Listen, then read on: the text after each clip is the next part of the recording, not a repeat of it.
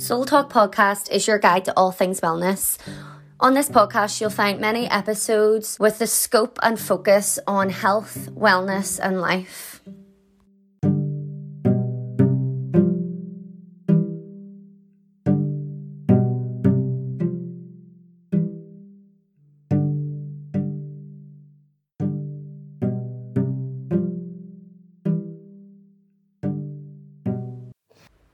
Welcome to episode 22 with Carrie McDonnell. So in this episode, Carrie and I talk about the powers of the mind, and Carrie was interested in the powers of the mind way back to, as she says, when she had Barbies lined up on her bed in her pretend school. So yeah, it's interesting to see how Carrie's passions from she was literally no age have developed into the role that she plays now in the world and teaching this stuff.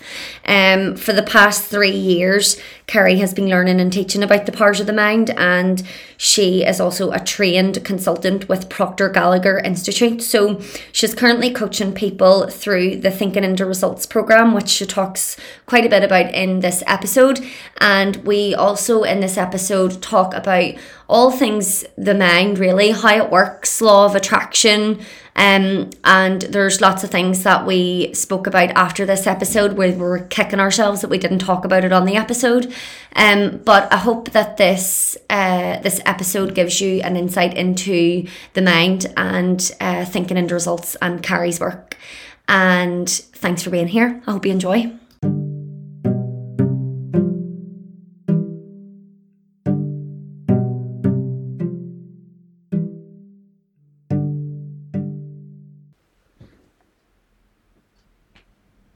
Okay, so Carrie, welcome. Thanks, Carla. Thanks for coming on. No, I'm delighted. Honest to God, I'm so delighted and humble that you'd even ask me. Not at all. Come on, seriously. You're amazing. And I'm all excited and, yes, so thank you. Well, actually, I was at your, no, thank you. I was at your seminar, when was that?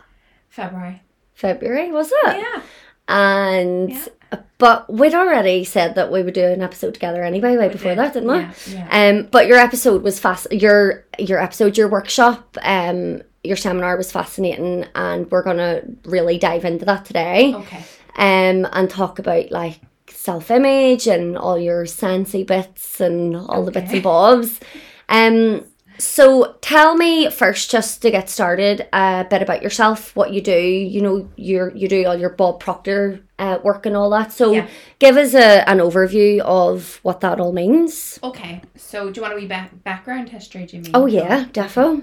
So, yes, I'm a Bob Proctor consultant, but obviously didn't start there. So I'm still currently working part-time my job as a classroom assistant in a special needs school, but this is actually my last year. Carla, you're getting an exclusive here. First time interview. Yes, because I'm actually leaving, and maybe people will find out through your podcast because I haven't even really told anybody. I'm leaving then. I'm just going to see the summer out, and I won't be coming back in September. And I'll go into that. I'll go into why I'm doing that. But yes, so I have been a class. Most of my work experience is within the education sector. That's what my degree's in. I'm finishing up my degree here next month, and wow, have these 4 years been wild. Very, very grateful I got the opportunity to do the degree. It's it's a primary education degree. I will never ever put myself through that again, because I understand when you go at 18 and get a degree. You see, when you're a mummy, you have 2 children, you're working, trying to start a business and do a degree and still do your normal things like around your house. Burnout. It's crazy. I would never ever advise anybody to do it when they have so many responsibilities. So I just can't wait. I feel like I'm a prisoner at the minute, but also grateful. I was sitting like a bloody moan. A grateful prisoner. A grateful prisoner. Yes, I feel like I was a moan there because I was like, Kieran, everybody's away over Easter and I'm sitting here on the laptop. No. But I'm nearly there. I can see the light at the end of the tunnel. Good. But anyway, yes, so this work, I was thinking about this the other week and I thought, oh my God, my obsession about the mind spans back way further than I even thought, right? I remember buying books about the power of your mind when I was a teenager. It was something that was always inside me that was calling me to want to know more. I was really always really hungry for it. But then I was thinking, I actually remember sitting on my bed as a child thinking about manifestations, because I remember thinking about something out of the Bible or something. It was something to do with, ask and you shall receive, something like that anyway. And I remember trying to process that as a child, and I was young because I had my Barbies on bed. That's how young I was. So I thought, God, I have been thinking this a long time. But obviously my fascination has got deeper and more serious. What were you thinking about on the bed with the manifestations? I was thinking about, I wonder, I was testing God. Right. In my wee child mind, I was thinking, okay, God, you're saying if I ask and I'll receive, right, we'll put a big red car outside my door. I swear to God. And I looked at it and I was like, no, it didn't work. So even questioning that and, trying to process what does that mean. So, yes, so that as time went on, the fascination became really like a part of me, and I was just always hungry for this type of work. So I don't believe there's no such thing as luck, and there's no such thing as flukes. Okay, I really believe you'll always be in the right place at the right time. And I was, when this conversation happened in work, it was actually in my friend's room where she does literacy, and she had said about her sister is into this guy who looks at the science behind meditation, and he's called Joe Dispenza. And right away my brain picked up and I thought, I want to know more about this. Who is he? It was something in me just wanted to know more. So of course I found Joe's work and I was hooked. I mean, hook, line, sinker, in love. Oh my God, he's speaking my language. I'm such a left brainer. I need science, I need evidence, I need proof to back up what we're saying here. I'm working on the right side of the brain, more love and heart-centered stuff. I'm working on that. But yes, so I got into Joe's work, read all his books. I actually went to one of his workshops in Edinburgh. Me and a couple of friends travelled over, and it was for a weekend, and I mean, it literally changed my life. You mentioned him the first time we ever had coffee together, remember? Yes, oh my God, Carla, I had children, didn't even want to come home from Edinburgh. I thought, I don't want to come home. It was like 2,000 people all meditating together, and it was a real full-on weekend of, talking, or him teaching us and, putting it into practice through the meditation.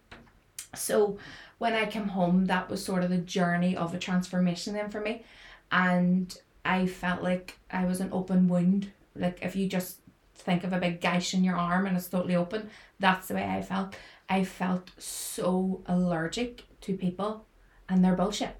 Wow. Right? Now I'm not it's not like that I'm judging people. I just knew I cannot be around bullshitters anymore. I really quit. I come home and I remember Kieran phoning me. Me and Kieran didn't even live together at that time.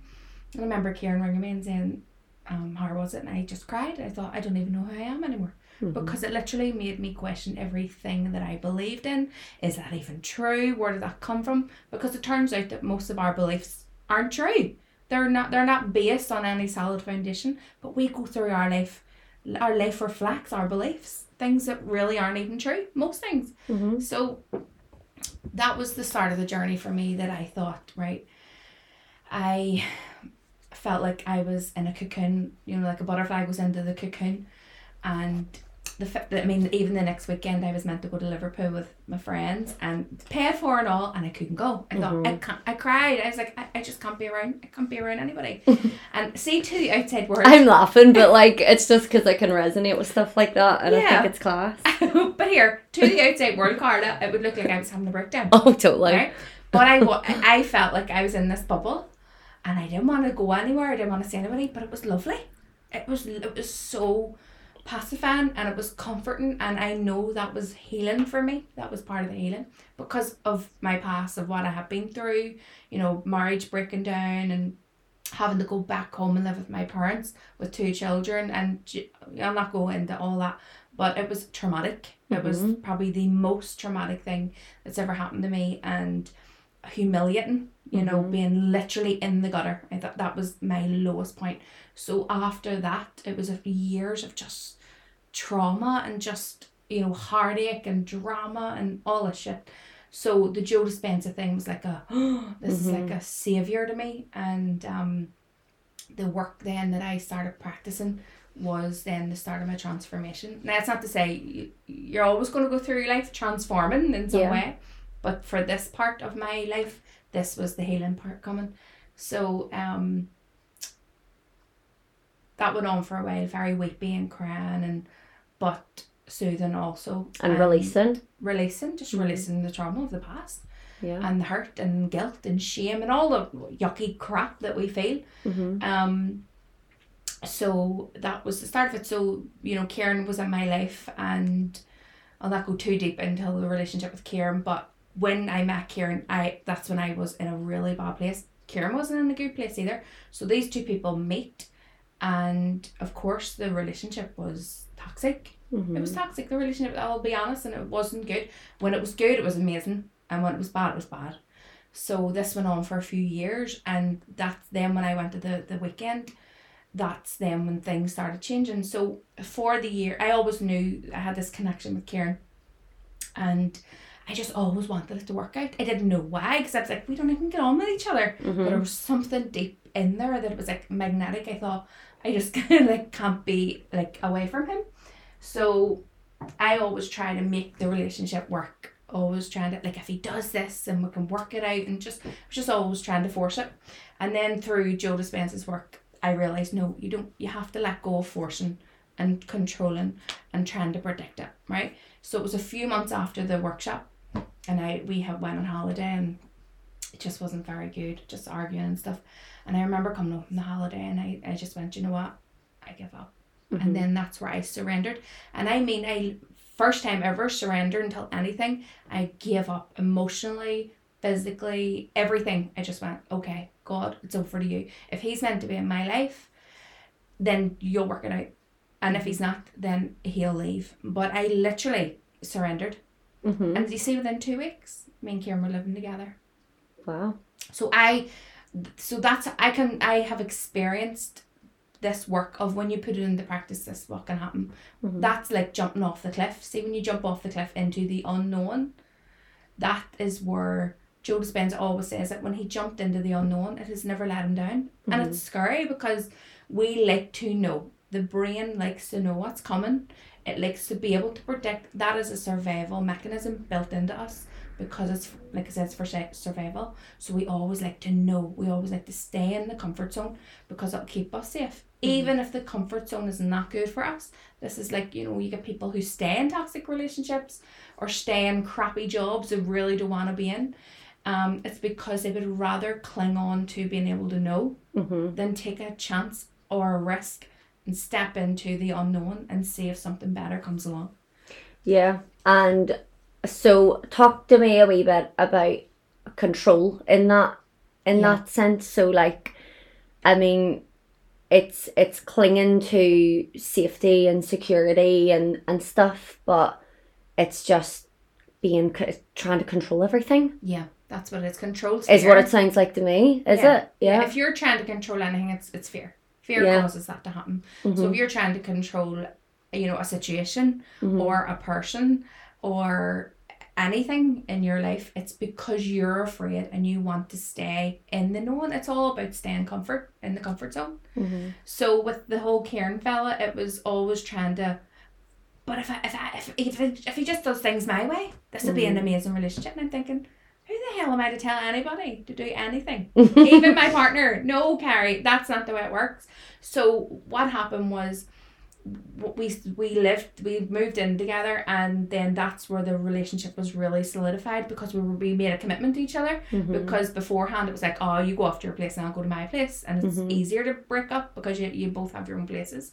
So we were really serious about each other. And then over them couple of years what happened was our relationship then has it's like night and day, right? It is night and day. And how that happened is, we didn't work on our relationship, we worked on ourselves. And that's the key.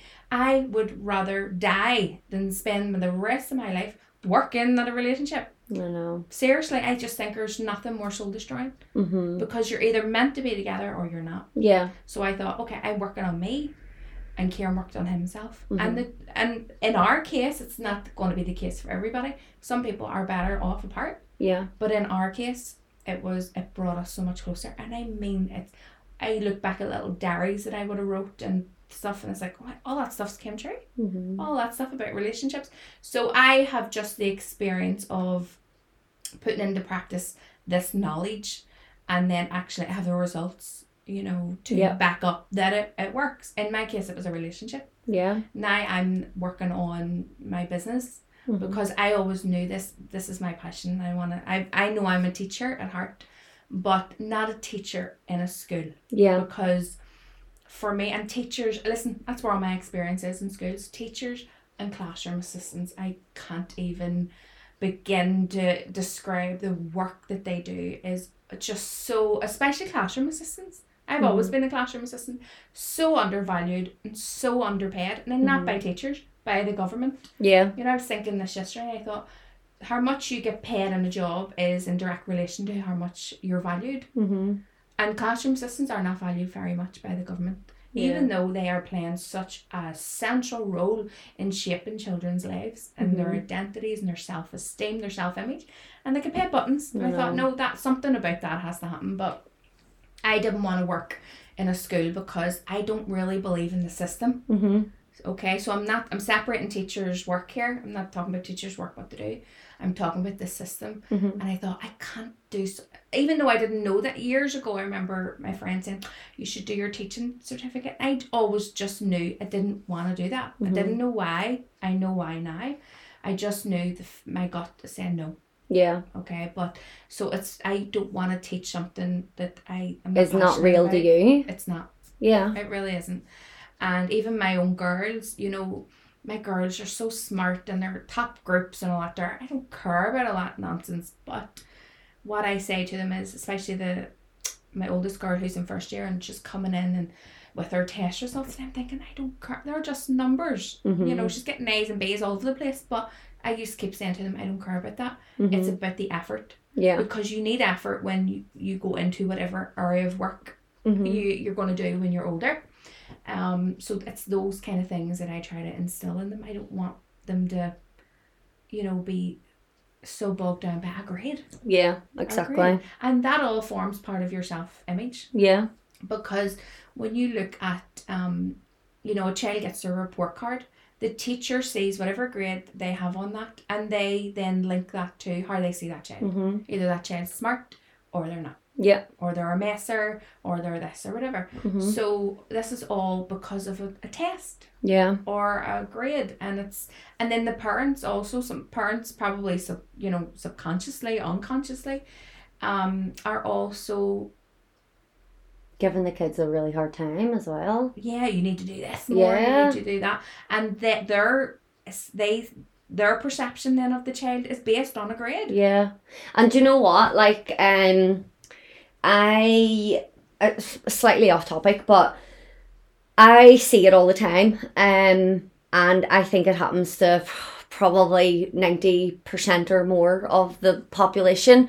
You're forced almost into doing your university degree or whatever job that you go into based on what your parents think and where your parents force you to go and what your teachers say. So, you know, like how much money you can earn, you know, all this here, but what about what you truly love? Like what you absolutely truly love. So I send you about The Artist's Way, so it tells you to like go back and look at like old like school stuff and all that there. Well, I think I did anyway. I was in one of the chapters and I did, and I found that I was best at English, and that was my highest grades and best like school reports and stuff, and I was thinking, why did I not go and do an English degree and like, you know, whatever, or like literature or creative writing or something. And I know why now, because I've had these conversations with my teachers and parents. Sure, what can you do with that? I can be happy. What can you do with? Oh my God! You know, see, this is the thing. So we then make choices based on other people's perceptions of us, other people's beliefs, other people's limitations. Yeah. You know, and this is, I think, even, you know, I went off topic there. I'll tell you how then I get into the Bob Proctor work. Yeah. So Kieran then on his journey found Bob Proctor. Bob Proctor talks about money and being rich, but he talks about rich in all areas of your life. You know, rich in health and love and everything. Yeah. So he was fascinated by Bob, and then the both of us we sit at the weekends watching this stuff. We don't even watch TV. I wouldn't even know what a TV channel is anymore. We literally, when I say we live and breathe this work, we literally sit and, there's my book sitting right beside me, Think and Grow Rich. If we're sitting here and we're not watching stuff about Bob Proctor and Joe Dispenza, we're talking about it. It's always part of our conversation now. And it's Kieran then went on his journey, and even the change in Kieran's personality, I'm thinking, oh my God, like he's just such an amazing man. And so I always wanted to teach this work, but I noticed that there was a gap in the market. I knew there was a gap somewhere among all this work, because there's so much information, right? But so the self-help industry is booming, okay? And why it's booming is because we love buying these books, and then we read a book and we put it away on the shelf and we never read it again, then we go and buy another one. Yeah. Right? So all we're doing is gathering more and more knowledge, and that's what we do throughout school. But we were saying there about the stick person. For visual purposes, I will post up a picture on my Instagram of the stick person. I can also email any of your listeners some pictures of what the stick person means, so that they understand what we're talking about here, if they want the visual image of that. Yeah. So the stick person, if you think of just a big circle split in half, and that's two parts of the mind. The top part's the conscious mind, the bottom part's the subconscious mind. The conscious mind is what we call the thinking mind. Okay, so when you think things, you're using your conscious part of your mind. It's also the educated mind. So all the knowledge that we gathered through school is all stored in the conscious part of the mind. When you read a book, that's where the knowledge is stored. Okay, so but the conscious mind only runs 5% of your life. Okay, so 5% of your life is run by the conscious mind, which is your education and all the knowledge you have. So it really, the more knowledge you gather does not mean your life's going to change. I am proof of that, because I couldn't tell you how many books I've read over the years. I love reading, but it didn't really change anything in my life. Okay, so the subconscious part of the mind, the bottom part, is the boss. Okay, that is such a powerful machine, and it's amazing just even to discover what that does for us. The subconscious part of the mind runs your whole body, does all the things you don't even have to think about, like breathing and digesting your food and pumping your heart and pumping blood through your body, all the things that you don't have to think about. The subconscious mind is 95%, runs 95% of your life. So in the subconscious mind we have programs which are called a paradigm. So a paradigm is just a multitude of habits and beliefs, okay? And that is what is dictating your life. So it doesn't matter if I read a book about being a millionaire, unless I have a paradigm, a program in my subconscious mind that is in reflection of being a millionaire, I won't be one just because I read a book about one. It doesn't mean if I watch a video on YouTube about being a millionaire, I won't be one unless I have a program. Okay, so our paradigms, I'll call it a paradigm because it's the same as a program. Our paradigm, how one is formed is, if you think of that circle that I said, but just half a circle, and there's no it's just a half a circle, that would be like a baby's mind. No way they say a baby's mind's like a sponge. So from the age of 0 to 7, so the last trimester in the womb up to the age of 7, a baby's mind, a child's mind, is totally open. They only have a subconscious mind. And even from they're in the womb. Even from they're in the womb. So does that mean like conversations that you're having? Everything. See, everything the mother feels in that pregnancy, the baby feels it. Wow. Yeah.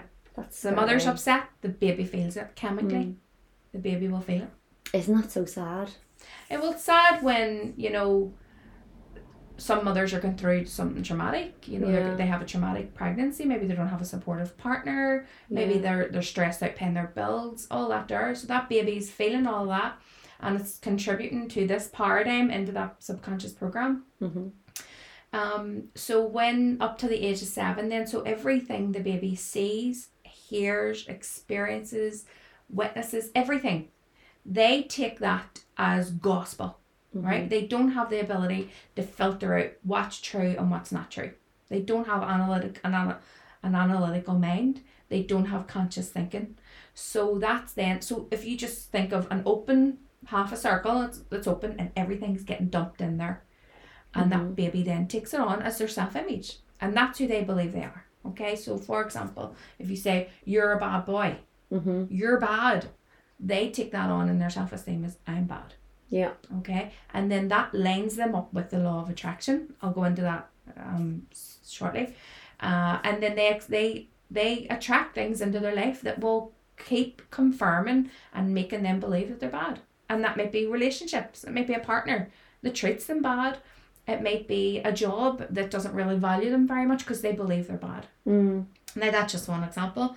But this is where I think it's so important for people need this information, especially, you know, pregnant women and, you know, new parents, that they know the influence they have in shaping this child's paradigm. Yeah. Because that is the blueprint of their life. So come the age of 7, they start developing the analytical mind.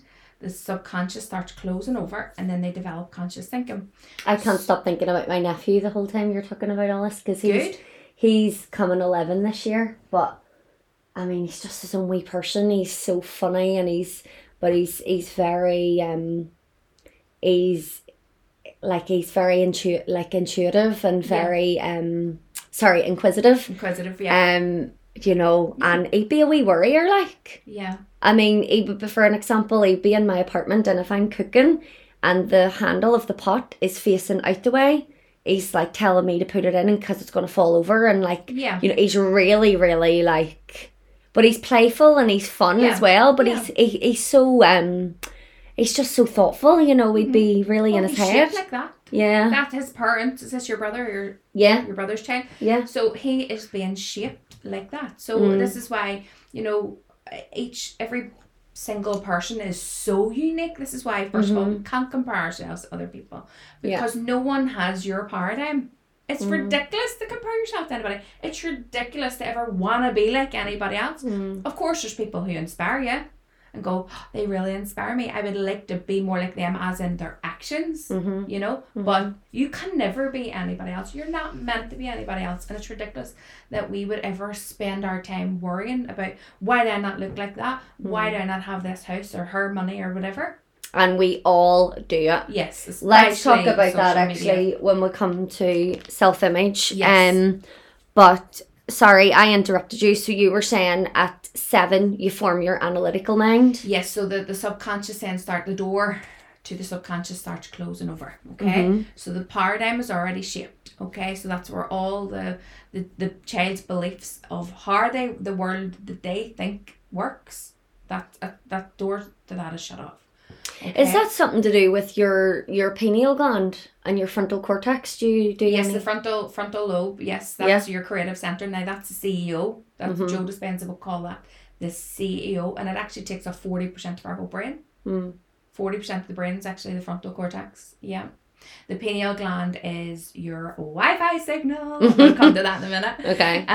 So, I mean, it's just amazing. This work is so amazing, Carla. I'm so intrigued just sitting here. Seriously. And this is why I'm thinking we never learned this in school. And it's a crime. I think it is a crime that our kids are not taught about this. And last year in my uni work, I actually wrote an essay on this before I even really knew too much about, you know, the education system. I was writing an essay about how neoliberalism, you know, it is designed to they don't want to teach our kids this. And again, I'm not talking about teachers here. I'm talking about the system. Yeah. Our children are purposely not taught this, because when you're taught this information, you are powerful. When you have the information and you know you can do something with this, you become unstoppable. You are unlimited. You are a powerful being. So our system is designed to keep us on the lower rungs of the ladder. Shape us to work in the market force and work in the marketplace. That's, you know, we're going through 18 years of school to regurgitate facts. Okay? And we leave school, and do you know about yourself? No. Who even knows about themselves when they leave school? No one. You know, maybe if a a shape will tessel it, or I say this to my girls, I don't care what an isosceles triangle is, unless you're going to be a joiner or a tailor or something. Who cares? It's just so much nonsense, honestly. So much nonsense. But rant over about that. So this is then after the age of 7, you know, the child can start. There's no children going to be listening to this, is there? If I mention Santa? No, definitely not. I don't think I have any children fans of the podcast. Who did the disclaimer on this? So this is after the age of 7 and beyond that they start questioning things. Go, is this true? Is it true? And then Santa, they figure out about Santa. So after the age of 7. So the thing is, if you want to change your life, yeah, you have to get into the subconscious part of your mind, not the conscious part. Okay, so the conscious is your books and watching videos won't change. Okay, you need to change the paradigm.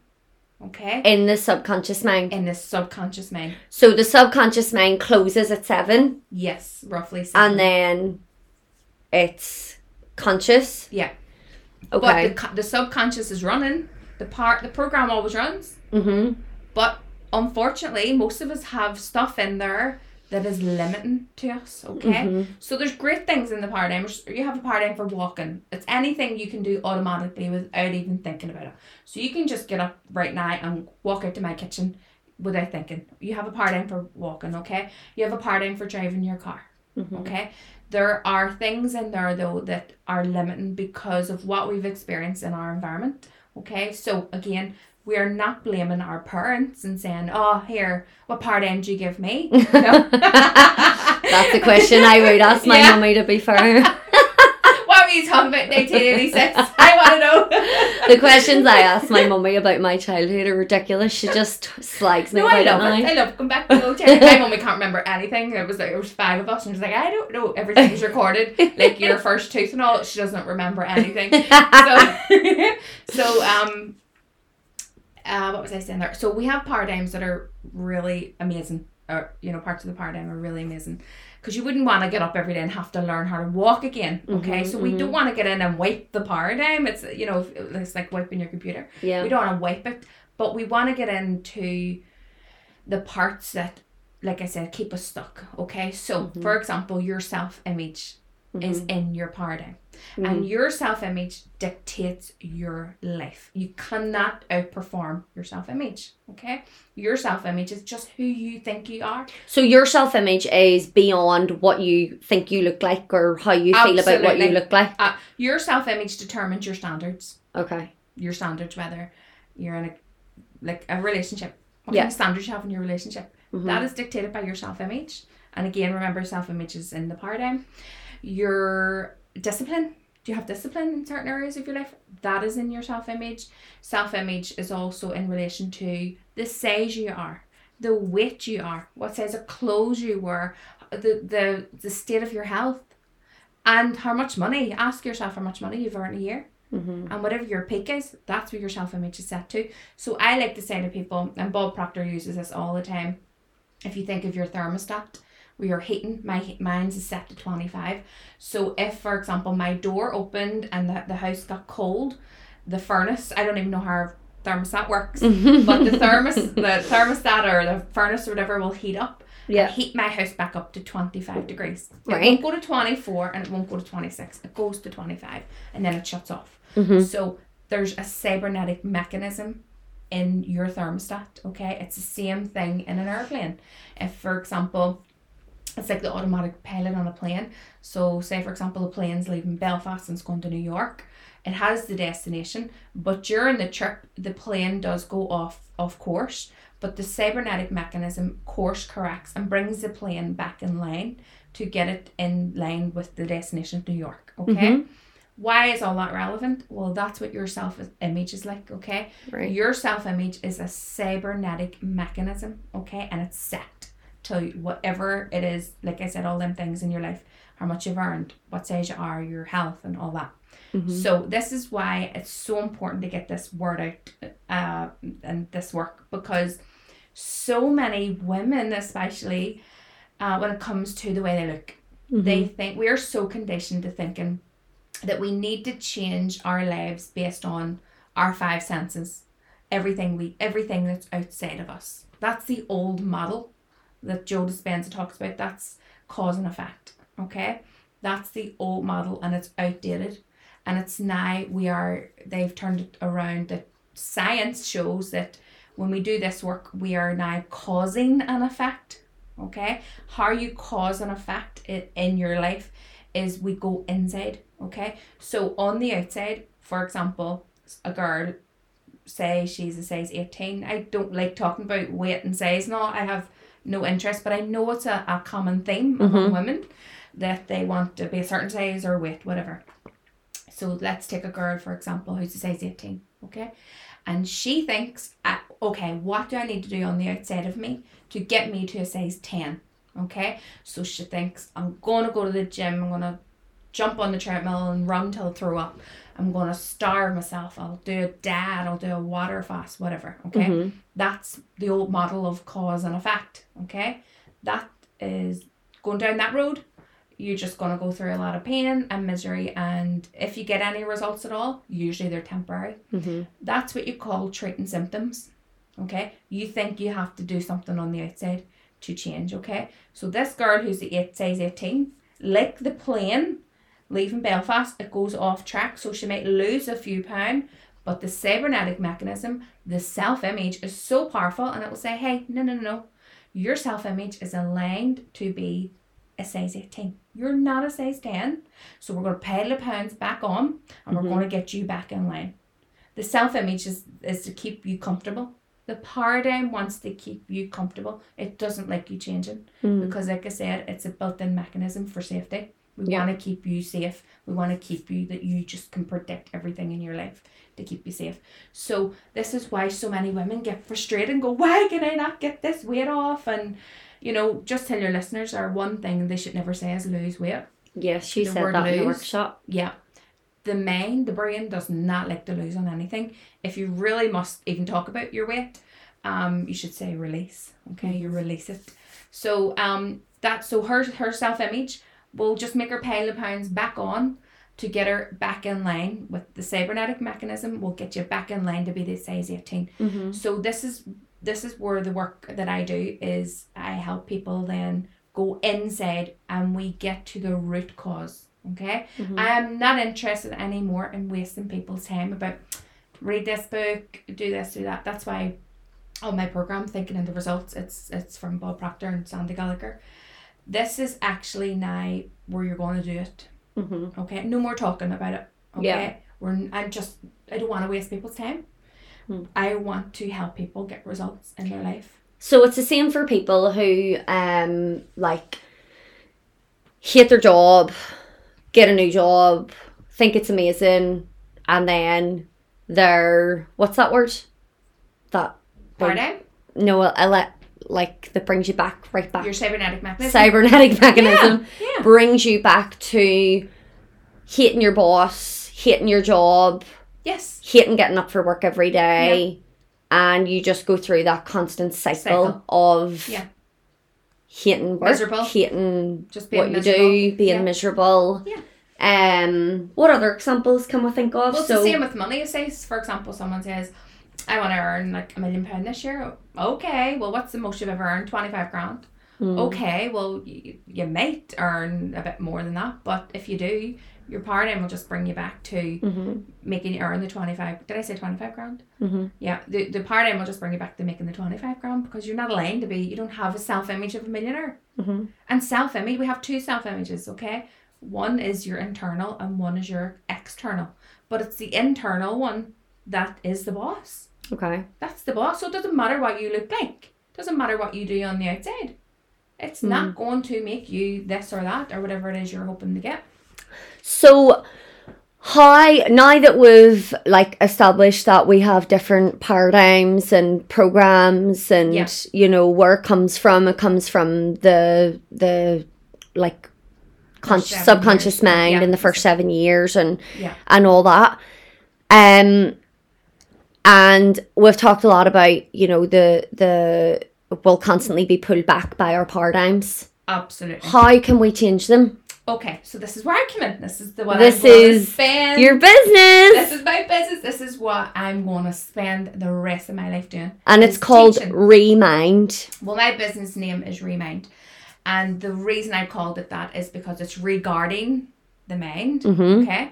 And it's also to the purpose of the program is when you're changing your self-image, okay? You're getting up every day and you're going to do the work of if you come on the program with me, okay?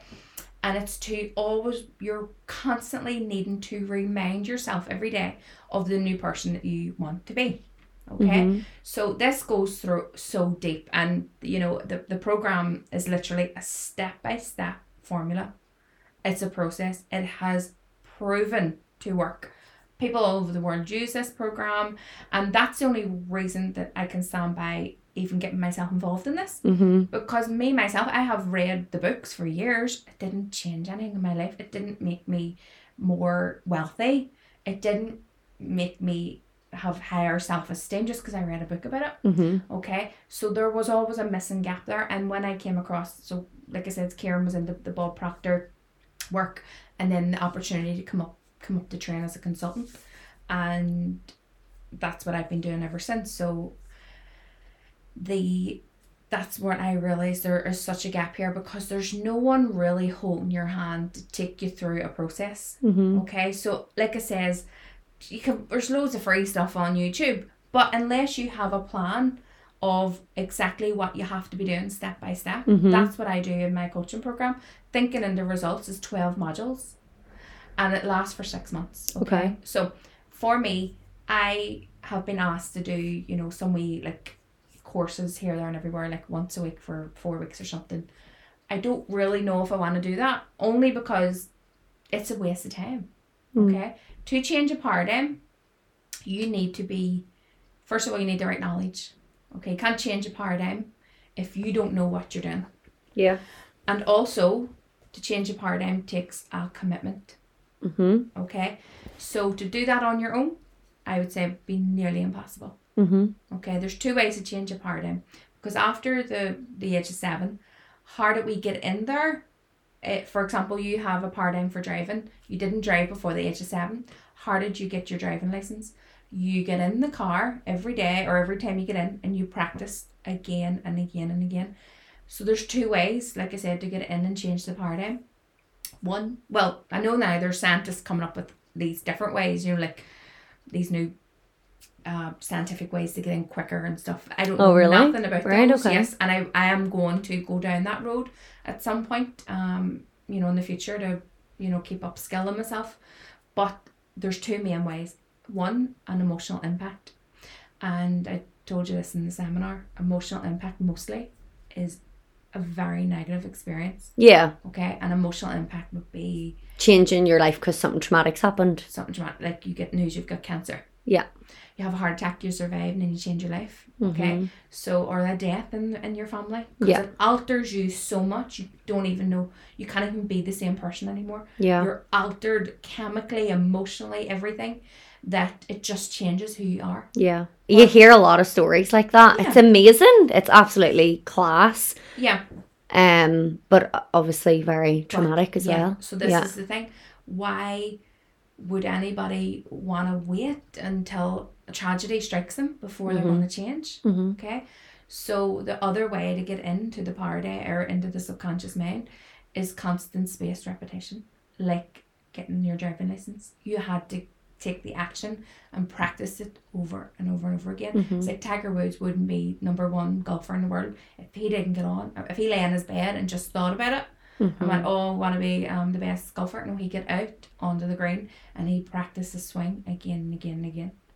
So that's how we get in there. But it doesn't have to be a drag. It's amazing. This work is absolutely amazing. So like I said, changing the paradigm is almost, I would say, impossible if you don't know the information. You need the right information. And also, coming on to the Thinking into Results program, you're going to be accountable to yourself. You have to show up. You're going to show up because you've invested in yourself, first of all. Yeah. There's so many psychological, you know, reasons behind investing in yourself, because we don't take anything serious that we get for free. Yeah. You do not value the free things in life. Totally. You really don't. Like if you look in your cupboard in your wardrobe and you've a dress that's £200 and one at a fiver, you know, you look at the one 200 with love in your eyes. Okay, and you go, oh, I love that one, and you feel better or something because you've spent more on it. Yeah. So there's lots of reasons why when you invest in yourself, you will take it serious and you will show up, because you have to show up. You have to show up in order to be able to, you know, to do this work and get in there to the party and put anything in there you want. Yeah. I mean, we all measure success differently. Your idea of success might be different from mine. Yeah, totally. Okay, so it's what you want. I'm not here to tell anybody you should be doing this. I wouldn't tell anybody what to do with their life. Yeah. It's none of my business what anybody does. But what I'm doing is, what my role is to guide the person. I'm not the hero in your story. You're the hero. You are writing your own story. I'm just there like Mr. Miyagi. I'm there, you know, the guide. Danielson's the hero. So that's what my role would be, to guide you through a program for 6 months. But then also what you do is, so within the price of the program, you get your own license. So you have the legal access to the content. So the content's all online. Okay. You get the legal access to that. And then I coach you for 6 months through it. And then when our coaching sessions finish, you get to keep the license for life. Wow. So you don't, it's not like you have to like keep up with a, you know, subscription and pay every month. No, it's a one-off payment, and you keep that for life. And you go through the program again and again, and you can then teach your children. You can teach, like, I'm thinking my degree, if I had to pay full price for my degree, it was 18 grand. For a bloody degree. With degrees hanging out of their friggin' arses. But, and again, a degree doesn't really change your life. No. You know? No. As you say, it's, like, well, you kind of hinted, you didn't say these exact words, but I know what you were trying to get at, and I agree. It's kind of less about the sort of, you know, it's more about the practical. It's more about actually the experience and less about the literacy and the writing and the learning. And it's more about actually doing it and having life experience. It is. But you know, like I said to you earlier on, I noticed a massive gap here. There's not much programs out there that is guiding you through changing a paradigm. Most companies, you know, spend all this money, you know, investing into their companies about helping their employees know more. But remember, that's in the conscious part of the mind. They're not helping their employees do more. Because see, in this day and age, Carla, people aren't interested in what you know. People are only interested in what you can do. Okay? So this program brings in the right knowledge, okay? Because knowledge is the precursor, okay? So, for example, Joe Dispenza, in his latest interview there with Ed Milet, I think you call him, he said, okay, someone getting into an ice bath with no knowledge of the ice bath will get in and it'll do them damage. It will do them damage, okay? When you learn about the benefits of an ice bath, the person will get in and it'll be great for them. Yeah. So you see how we need the knowledge, because then that then puts intention behind what we're doing. Yeah. Okay. When you have the right knowledge, which you get in the program, then you're called to action. You put it into action, and you start getting your body involved, because your body doesn't know the difference between the past and the present. It doesn't know. It doesn't know the difference between fantasy and reality. So when we spark up a thought of something that, say something traumatic happened in our lives, the more emotionally charged the experience was, the easier we can recall it. But your brain and your body thinks, just by that thought alone, that it's happening right in this present, even if it happened 20 years ago. Yeah. So the body's still in the past. So that's why the action is so important, when we get into the action of putting all this knowledge into action.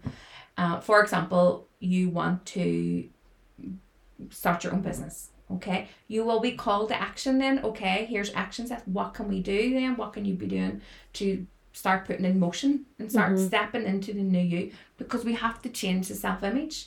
That's what we're doing. We're upgrading the self-image. So if you think thinking in results is an upgrade for you. Yeah. It's upgrading the system. And with the program and with the work, do you kind of do like any inner child work? Do you bring people sort of back to their childhoods and that sort of thing, or what way? Well, so for example, the first module is all about a worthy ideal, okay, which is a goal. Mm-hmm. People without a goal, I don't know what they're doing. I lived most of my life without a goal, and I was lost. People who have a goal, people who are working towards something, are alive. Mm-hmm. Okay? Now, some people go, well, I don't know what I want, or I don't really want anything. Everybody wants something, Carla. Yeah. So if somebody says, I don't want anything, then I would say, okay, well, do you not want to live the rest of your life healthy and energetic? Something as simple as that. It doesn't have to be £1 million. No. But everybody wants something. Do you want safety? Do you want your children to have an amazing life? Do you want to be traveling here, there, and everywhere? Everybody wants something. So we start the program by getting clear on what it is you want. Mm-hmm. The universe is your partner. Now, I was saying to Kieran, I said this yesterday, I thought, I love reading quotes about people, and I'm thinking, I'd love to come up with my own quote. No, I always think this is my own wee quote. Yeah. And my wee quote is, you're in partnership with the universe all your life. This is your partner.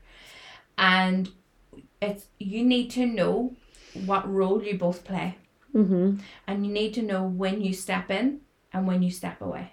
And when the universe steps in and the universe steps away. And it's just a dance. It's a dance when at one point in the dance I will lead, and then other parts the universe will lead. That's lovely, actually. So like a push and pull, kind of. Yeah. And you need to understand, this program is based on the laws of the universe, okay? Mm-hmm. The laws of the universe always work for everyone, okay? The laws, for example, the sun always comes up in the morning, it always goes down at night. Winter always follows autumn. You know, we see the laws everywhere. It's like a little baby squirrel born in spring has never experienced the winter, but knows coming the winter to go and get its nuts and hide it. Hard as that? No. That's the cybernetic mechanism in the squirrel. That is the laws of nature. Yeah. So we will be working in harmony with the laws of the universe. And what did you ask me there? About inner child work. Yes, sorry. So in the first... I love how we just go off on... I know. Like Billy Connolly. So in the first module, it's all about your goal. But what it does then, some of the questions, so you have a workbook as well. And the workbook will ask you questions, and you need to be answering the questions in great detail if you can, okay? Because writing causes you to think. You can't think without writing. Okay, so you can't write without thinking, sorry. So that's the whole purpose of actually getting your pen out and writing down the answers to the questions for each module.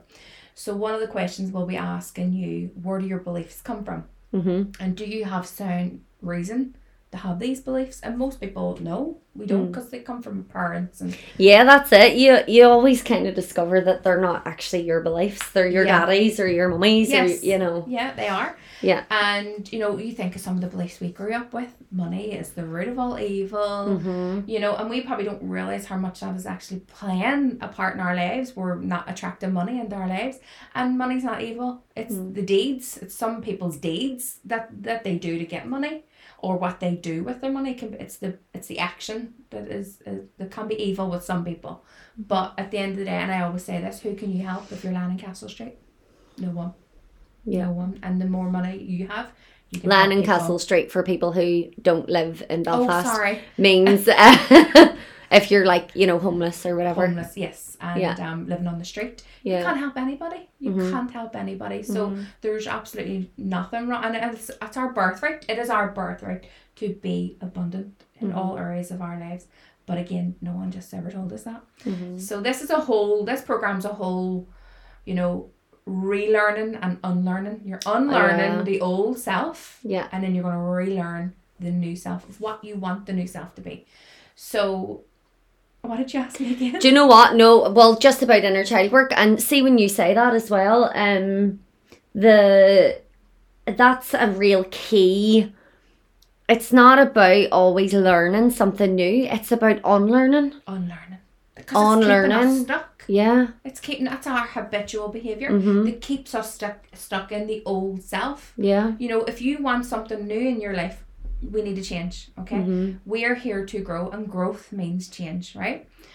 And to be stuck in life, this is when people are stuck, this is where, you know, illnesses comes in and stress, and because we're refusing to grow, because growth can be scary, because we have change. We've never been taught what it means to change, how to embrace change, how to step into change, and that is also included in the program. the terror barrier. Mm-hmm. Breaking through the terror barrier. I will explain that in a wee minute if you want me to, and I can also put up a visual for people who are listening. Yeah. But the inner child work, I don't go into that. That doesn't really go into that, but where Joe Dispenza is concerned, okay, so when we're trying to create a new self, okay, it's about letting the past go. Now, I know that will be easier for some than others, okay, because we're all coming from different backgrounds, different experiences. Some people are coming from very traumatic backgrounds and childhoods and adverse events. So what Joe Dispenza says is that it's okay if you remember the past. It's okay. Some people will never forget something that happened to them, okay? What we need to do is we need to cut the emotional connection that we have to the past, okay? We need to cut the emotion, because remember what I said, the brain and the body doesn't know the difference between now and the past, but the emotion that you feel, the body thinks it's still in. So say, for example, if something happened in childhood, your body may think, I'm still that child. Yeah. Because I can still feel them feelings. We need to cut the emotional tie. It is not going to do you any good, and it certainly will not help you move into the new you. All it's going to do is keep you tied to the past. And we know we can't go back to the past. We can't change the past. It's gone. Yeah. It is done. So you have a choice to say, okay, I'm going to work at cutting the tie, and yet again with guidance you can do that. Yeah. But that's what we need to dull down we need to neutralize the feeling of the past. And what's the tar effect, or the tar? The terror barrier. Terror barrier. So that is when you step into the river of change. So you want to make a change in your life, okay? It will require you to change your thoughts and change your feelings and change your actions, okay? Because every day, I think it's between 60 and 70,000 thoughts a day. We think most of them are the same thoughts as yesterday. Most of them, like 90% of those thoughts, are negative. Yeah. So we go through life like we're bats, and we're just going the same thing over and over and over again. So you could literally take today and you could place it somewhere in your future. Yeah. You could literally take this day, what has happened, and place it 20 years down the line, and you're just going to get more of the same. So it is a process, and it starts with you change the thought patterns, then you change the feeling. So the thought and the feeling have to match. It's like a marriage, okay?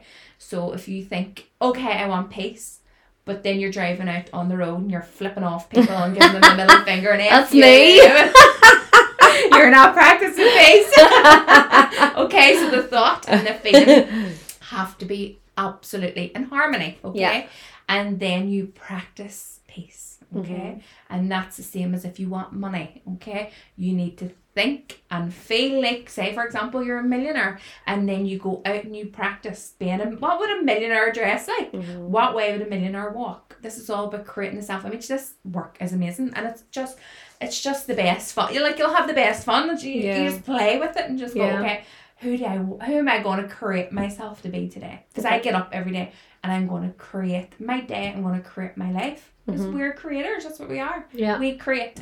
So and where can people find you then? So if people listening want to talk to you, hear more about your work, how can they get in touch with you? Well, they can get me on Instagram. They can. I'll put your Instagram bio link in the bio notes. Yep. And I have a Facebook account. I have a private group that I invite people in privately, just where they get most of my content. What's your Instagram's handles? Remind is 2021. 2021 is it? What am I like? I think so. But I'll put it in the notes anyway. But yes, I'm actually going to be getting a website up and running soon here. Brilliant.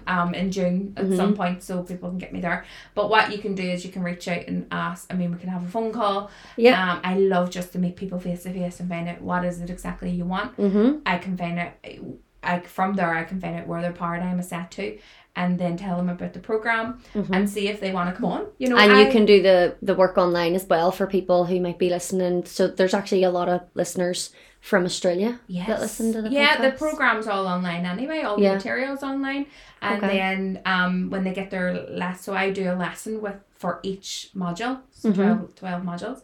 And that would be through Zoom anyway. Okay. You know? So for people who obviously don't live here, Yeah. I love teaching face to face, but in this day and age, I think everything's nearly bloody going online.